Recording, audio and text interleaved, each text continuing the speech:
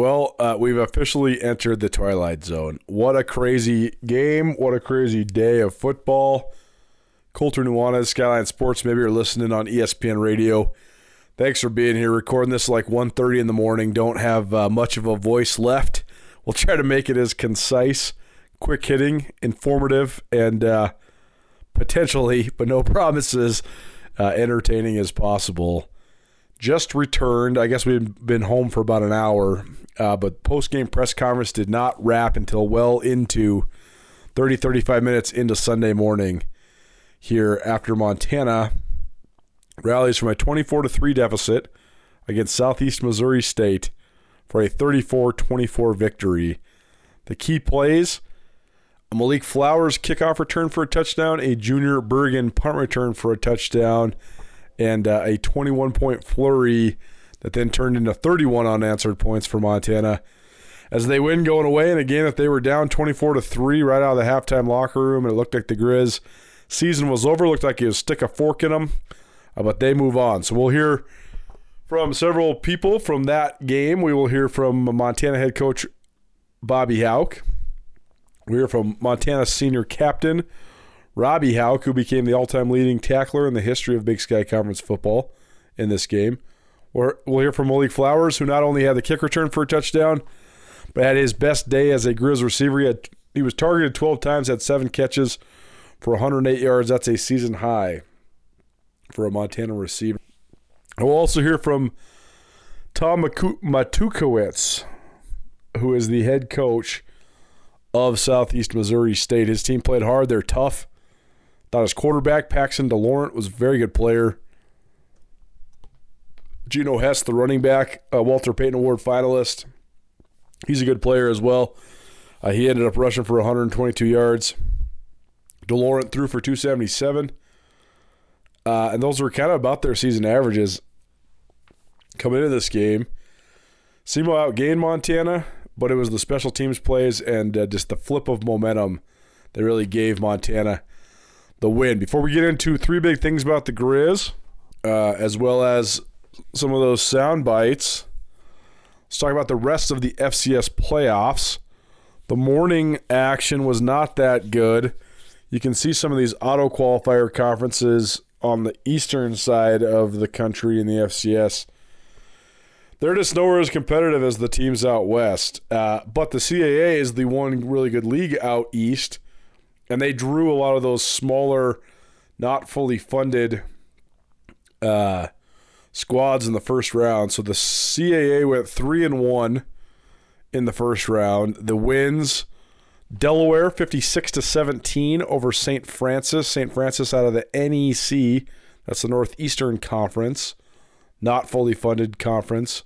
When I say not fully funded, that means not full scholarship allotments. I think the NEC's rolling with mid-40s, maybe low 40s of scholarships, whereas fully funded FCS conferences, 63 total scholarships, spread out among as many as 85 total players. So Delaware, a team that was in the top 10 at one point this year, had a 3-game losing streak. They're very reminiscent of Montana, actually. But they came through.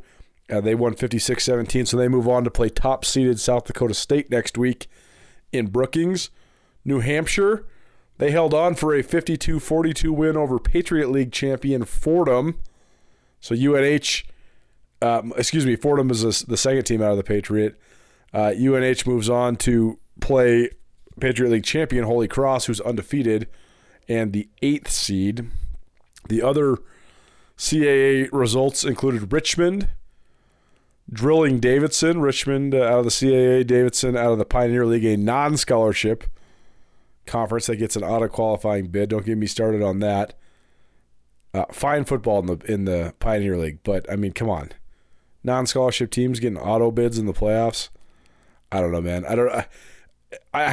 No one has been able to adequately explain to me why the 24-team playoff is better than the 16-team playoff, besides just more games on TV. But I digress. And then the one loss by a CAA team came as Elon laid an egg in the first half. They lose in the first round, they lose 31-6 to Furman. Your other results. Oh, by the way, Richmond moves on to play number 2 Sac State. And Furman moves on to play number 7 Incarnate Word. Then in the late afternoon, early evening games, you had Weber State, the first of 3 Big Sky Conference schools that played. And they raced out to a 24-0 lead.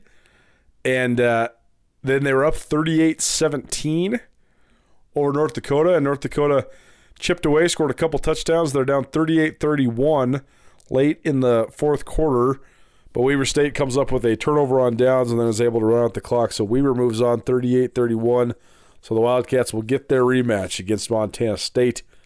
That was a crazy game in Bozeman on October 22nd.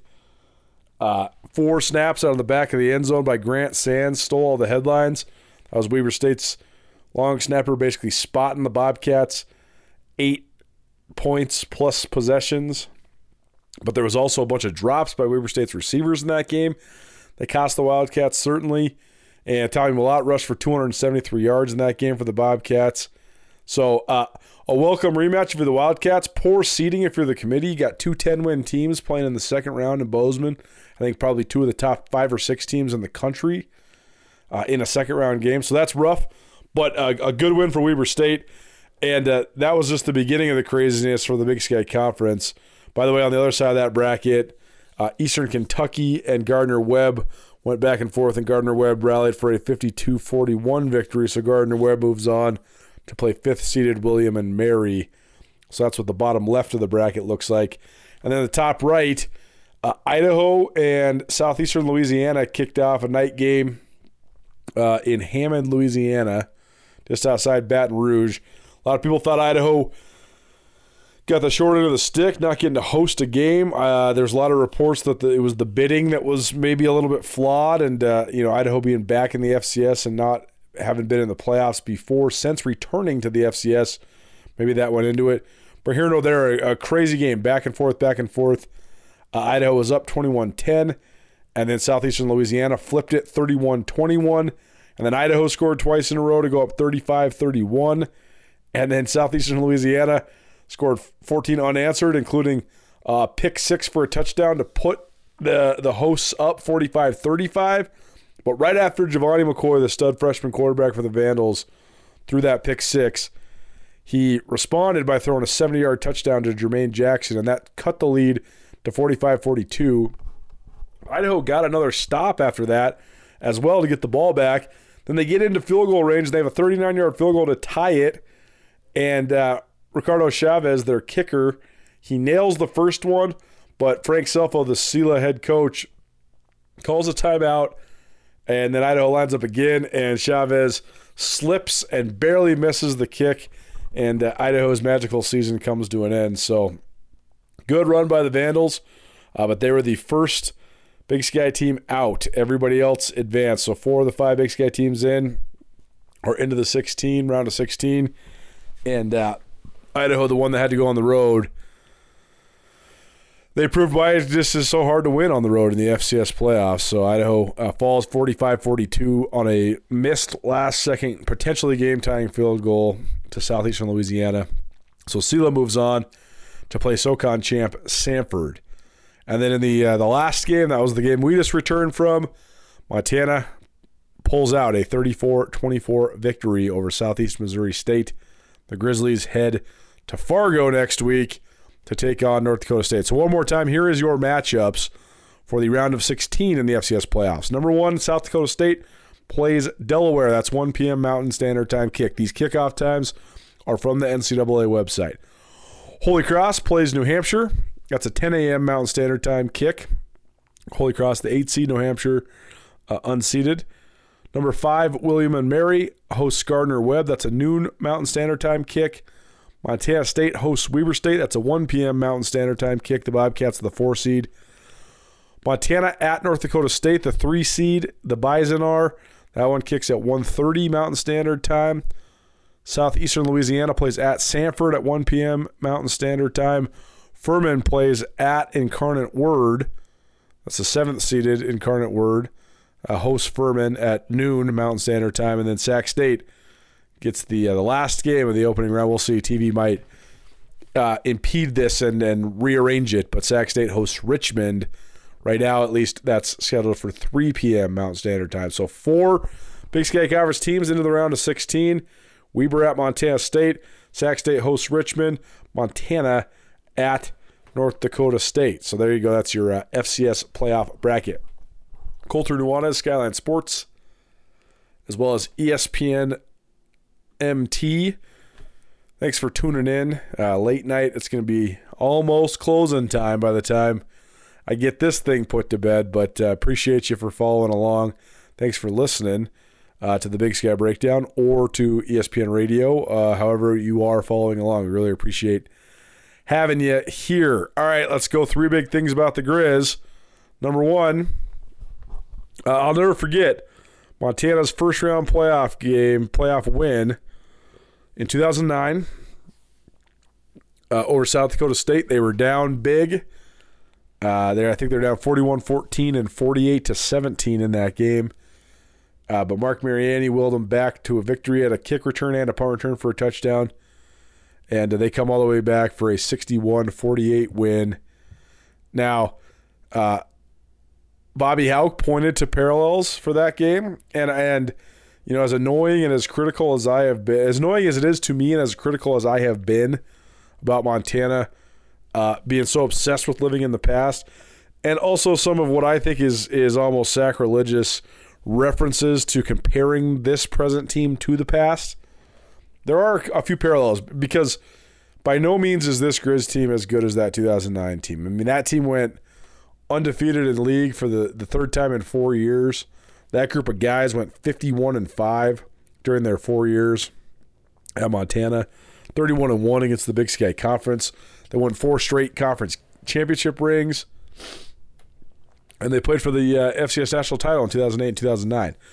That said, though, that was before the 24-team deal, and that was when only the top 4 teams were seeded, and Montana was the number 1 seed in the bracket, and South Dakota State had been D1 for like 5 years.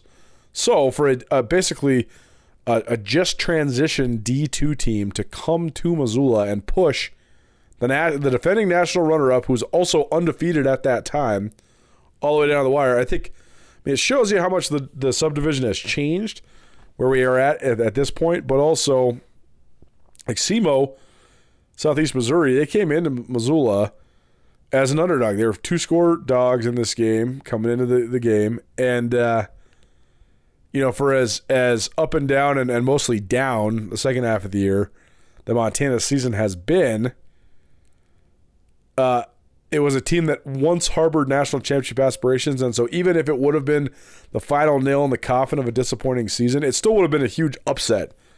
So I think that's where the parallel is a little bit accurate, because South Dakota State wins that game in 2009, and it's a huge upset as well. Here's Bobby Hauck on the parallels of this 34-24 victory over SEMO to that 61-48 victory over South Dakota State. Well, first of all, congratulations to SEMO on a fine year. They had a great year. They're certainly a worthy adversary. They came in and got after it out the gate. And then also congratulations to our team on a really fine comeback effort, a lot of fight, heck of a job. And then these guys up here, congratulations to Lucas on fighting back from what was a pretty inauspicious start to playing great, to Malik for being an NCAA record holder and sparking us to this comeback win, and then to Robbie as the greatest tackler in the history of the Big Sky Conference. So, heck of a night for the Montana Grizzlies. Coach, what was the message at halftime? We need to settle down. What do we have that we like? We got to execute better. And then we actually talked about the 2009 game against South Dakota State, where we came down from 4 touchdowns twice. Came back from being down 4 touchdowns twice. How reminiscent was this game to that game, do you think? It was kind of in the front of my mind, actually, as we were struggling to get anything going in the first half, and we were kind of, we were holding the rope, trying not to let it slip out of our hands. The first half, it was all we could do to just hold the rope. And I'm not joking when I say we talked about it at halftime, and then obviously when we were down 21 and then he went to the house, it was forefront of my mind. A lot of similarities, man. Yeah. I was going to ask you. I'll call Mark tonight and say, I know he was watching him. I bet I got a text or two on my phone from him. So, The second thing about the Grizz after their playoff victory, man, the formula remains the same. When they ride the momentum, they look unstoppable. When they don't ride the momentum, they look just awful. This game, they were getting boos from the modest, yet I would say actually surprisingly loud and impactful crowd on hand at Washington Grizz. The official attendance. Oh, they don't have an official attendance. Wow. There was more people there than I thought there was going to be there. But the crowd was booing the offense a couple different times in the first half, and the offense was completely non-existent. It was non-productive. But as soon as they seized the momentum, then it was just boom, an avalanche of points. And Flowers has the long kick return for a touchdown. Junior Bergen has the sweet punt return for a touchdown. And in between, the offense kind of figured it out. Montana stopped running its head against a brick wall. Nick Osmo got hurt. He got knocked out of the game. He was on the running back, the stud running back for the Grizz was on the sidelines wearing a sling. And Montana sort of abandoned the run game and went to the air, and that resulted in some great results there as well. Malik Flowers was beating man coverage pretty darn good. Lucas Johnson also had a sweet touchdown pass to Keelan White that cut the deficit, to just a touchdown. And then Bergen's 58-yard punt return was certainly a pivotal play as well. And when the Grizz ride the momentum and they can carry it, they are really, really good. It's frustrating that they can't do it more consistently. But maybe this is an example of or maybe this is a turning point. We'll see. It doesn't get any easier. In fact, it gets pretty much impossible going to Fargo next week. But here's Bobby Hauck on how special teams and that momentum can just flip the script of a game. The kicking game is something that we give just due to it in terms of practice time and import. Our guys believe in the fact that they can have an impact on the game, and that he was close on a couple others. They didn't really want to kick it to him anymore, but they had to because they were kicking from the 20 after unsportsmanlike deal, and that was a special that we had dialed up for the week. We'd run our base stuff the first couple, and then we threw that in on them on that particular kick because we knew they were going to have to pretty much kick it deep. And it was fun seeing them get in the end zone and set the record. We actually had, what did the tip sheet say? Every kick return is a potential record setter. Let's go. Bobby, you mentioned some of Malik's plays in the special teams game, but on that Junior Bergen punt return for a touchdown, you could almost see something pre-snap. Did you have something dialed up there? And then you were pretty excited when he crossed the end zone to tie the game there. Well, yeah, it was first of all, the game was a grind, and we were down 24-3, and then he housed the first one, and then I mentioned we'd talked about having a shot in the kick return game. I really thought we had a legit shot for a big hitter in the punt return game, and we pressured him early,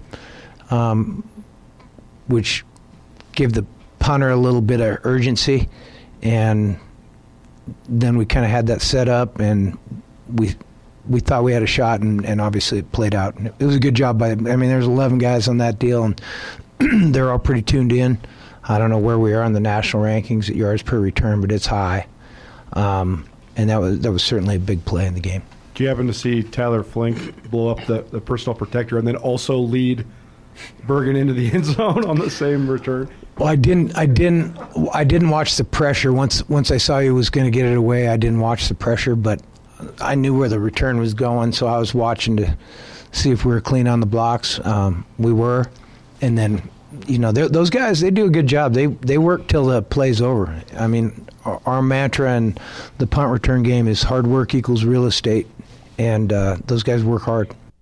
And here's Tom Matukowicz, the head coach of Southeastern Missouri. He totally acknowledged that the game was flipped on special teams. They were trying to kick away from Malik Flowers. They were trying to kick away from Junior Bergen. They couldn't, and Montana made them pay. Here's SEMO's head coach on how special teams flipped the momentum of the game. Yeah, we knew it was going to be 4 to 5 plays are going to decide the outcome, and Montana made those plays and did a really nice job, and hats off to those guys.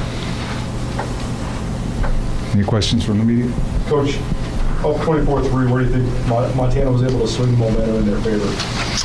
I think the special teams, obviously, they were better than us in special teams. We were hoping to break even, but those guys did a nice job for them. What was your strategy in terms of your kickoff unit with number 19 back there for Montana? He's been so dangerous all year.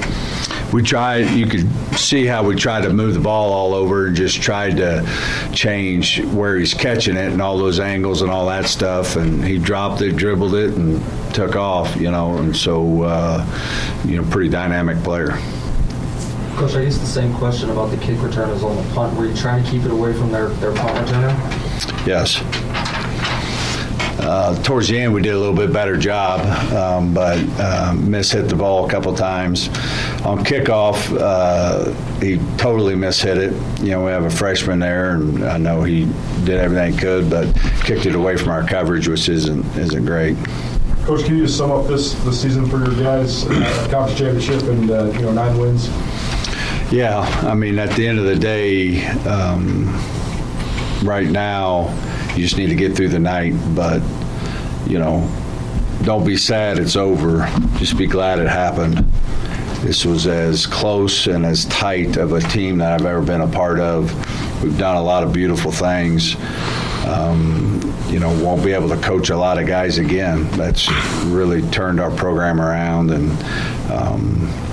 this is another step in playing at Missoula and a playoff, and our progression is growing as a program. Like, these are things that we need to learn from and all that, and go back to building a better, stronger team for next year. And how about Malik Flowers? 7 kick returns for touchdowns in his illustrious Grizz career. That ties Rashid Shaheed for the Big Sky Conference and Football Championship subdivision record for kick returns for touchdowns in a career. That's 7 of them for Flowers, and he seems to always get it done in the clutch. Huge day by him. Malik Flowers on the return.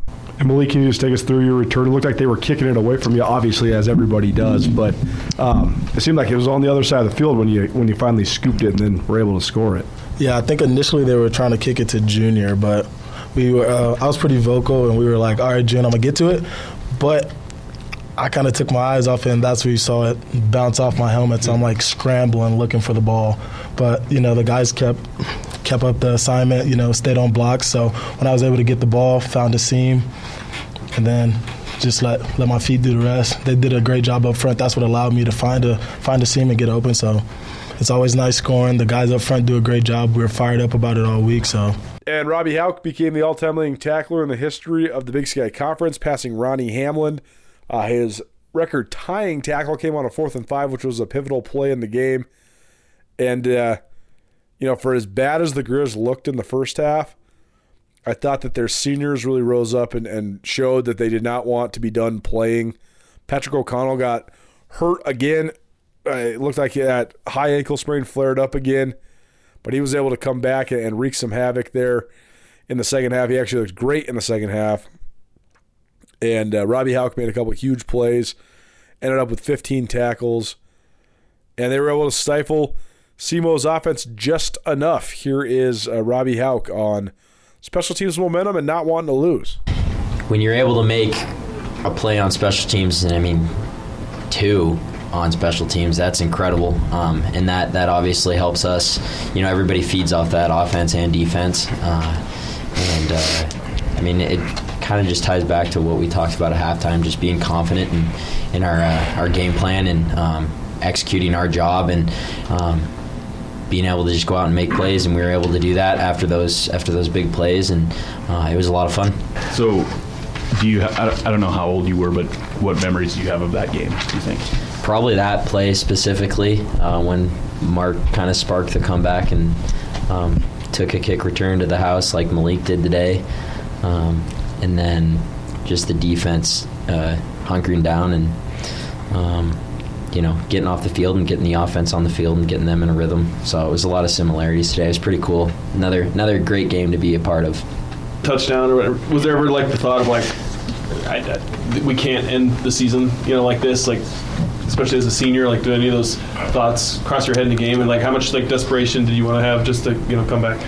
I mean, obviously a little bit. There's that in the back of your mind, like, look, this could be the last game. We don't want to make it that way. But I mean, I think it's more of just like, all right, let's get it going. Let's start executing better and have plays go our way and make some plays. And when you feel the momentum shift, it's pretty fun, and you gotta hold it. And everybody was really dialed in throughout the entire second half, not to let them back in it. And I'm proud of everybody. It was awesome. Robbie, when you made the record-breaking tackle, did you know that was it, or how did you find out, and what was that moment like?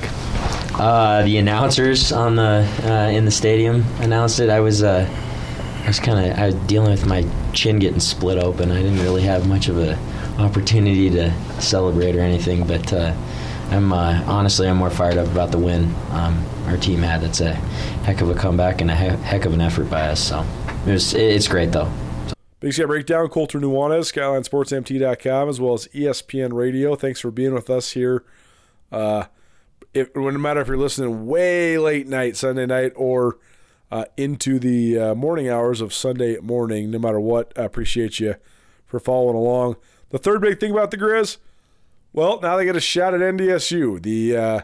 One of the great wins in program history came in 2015 when Montana knocked out North Dakota State. Pundits and cynics would say that was the worst thing that ever happened to Bob Stitt. Pundits and cynics might say the worst thing that ever happened to this iteration of the Grizz was beating Washington last year, because that was a high water mark, and they've been fighting and swimming and treading water to get back to that mark. Regardless, I digress. The premier program in FCS football, just in terms of total wins, between 2000 and 2009 was Montana. They won 119 games.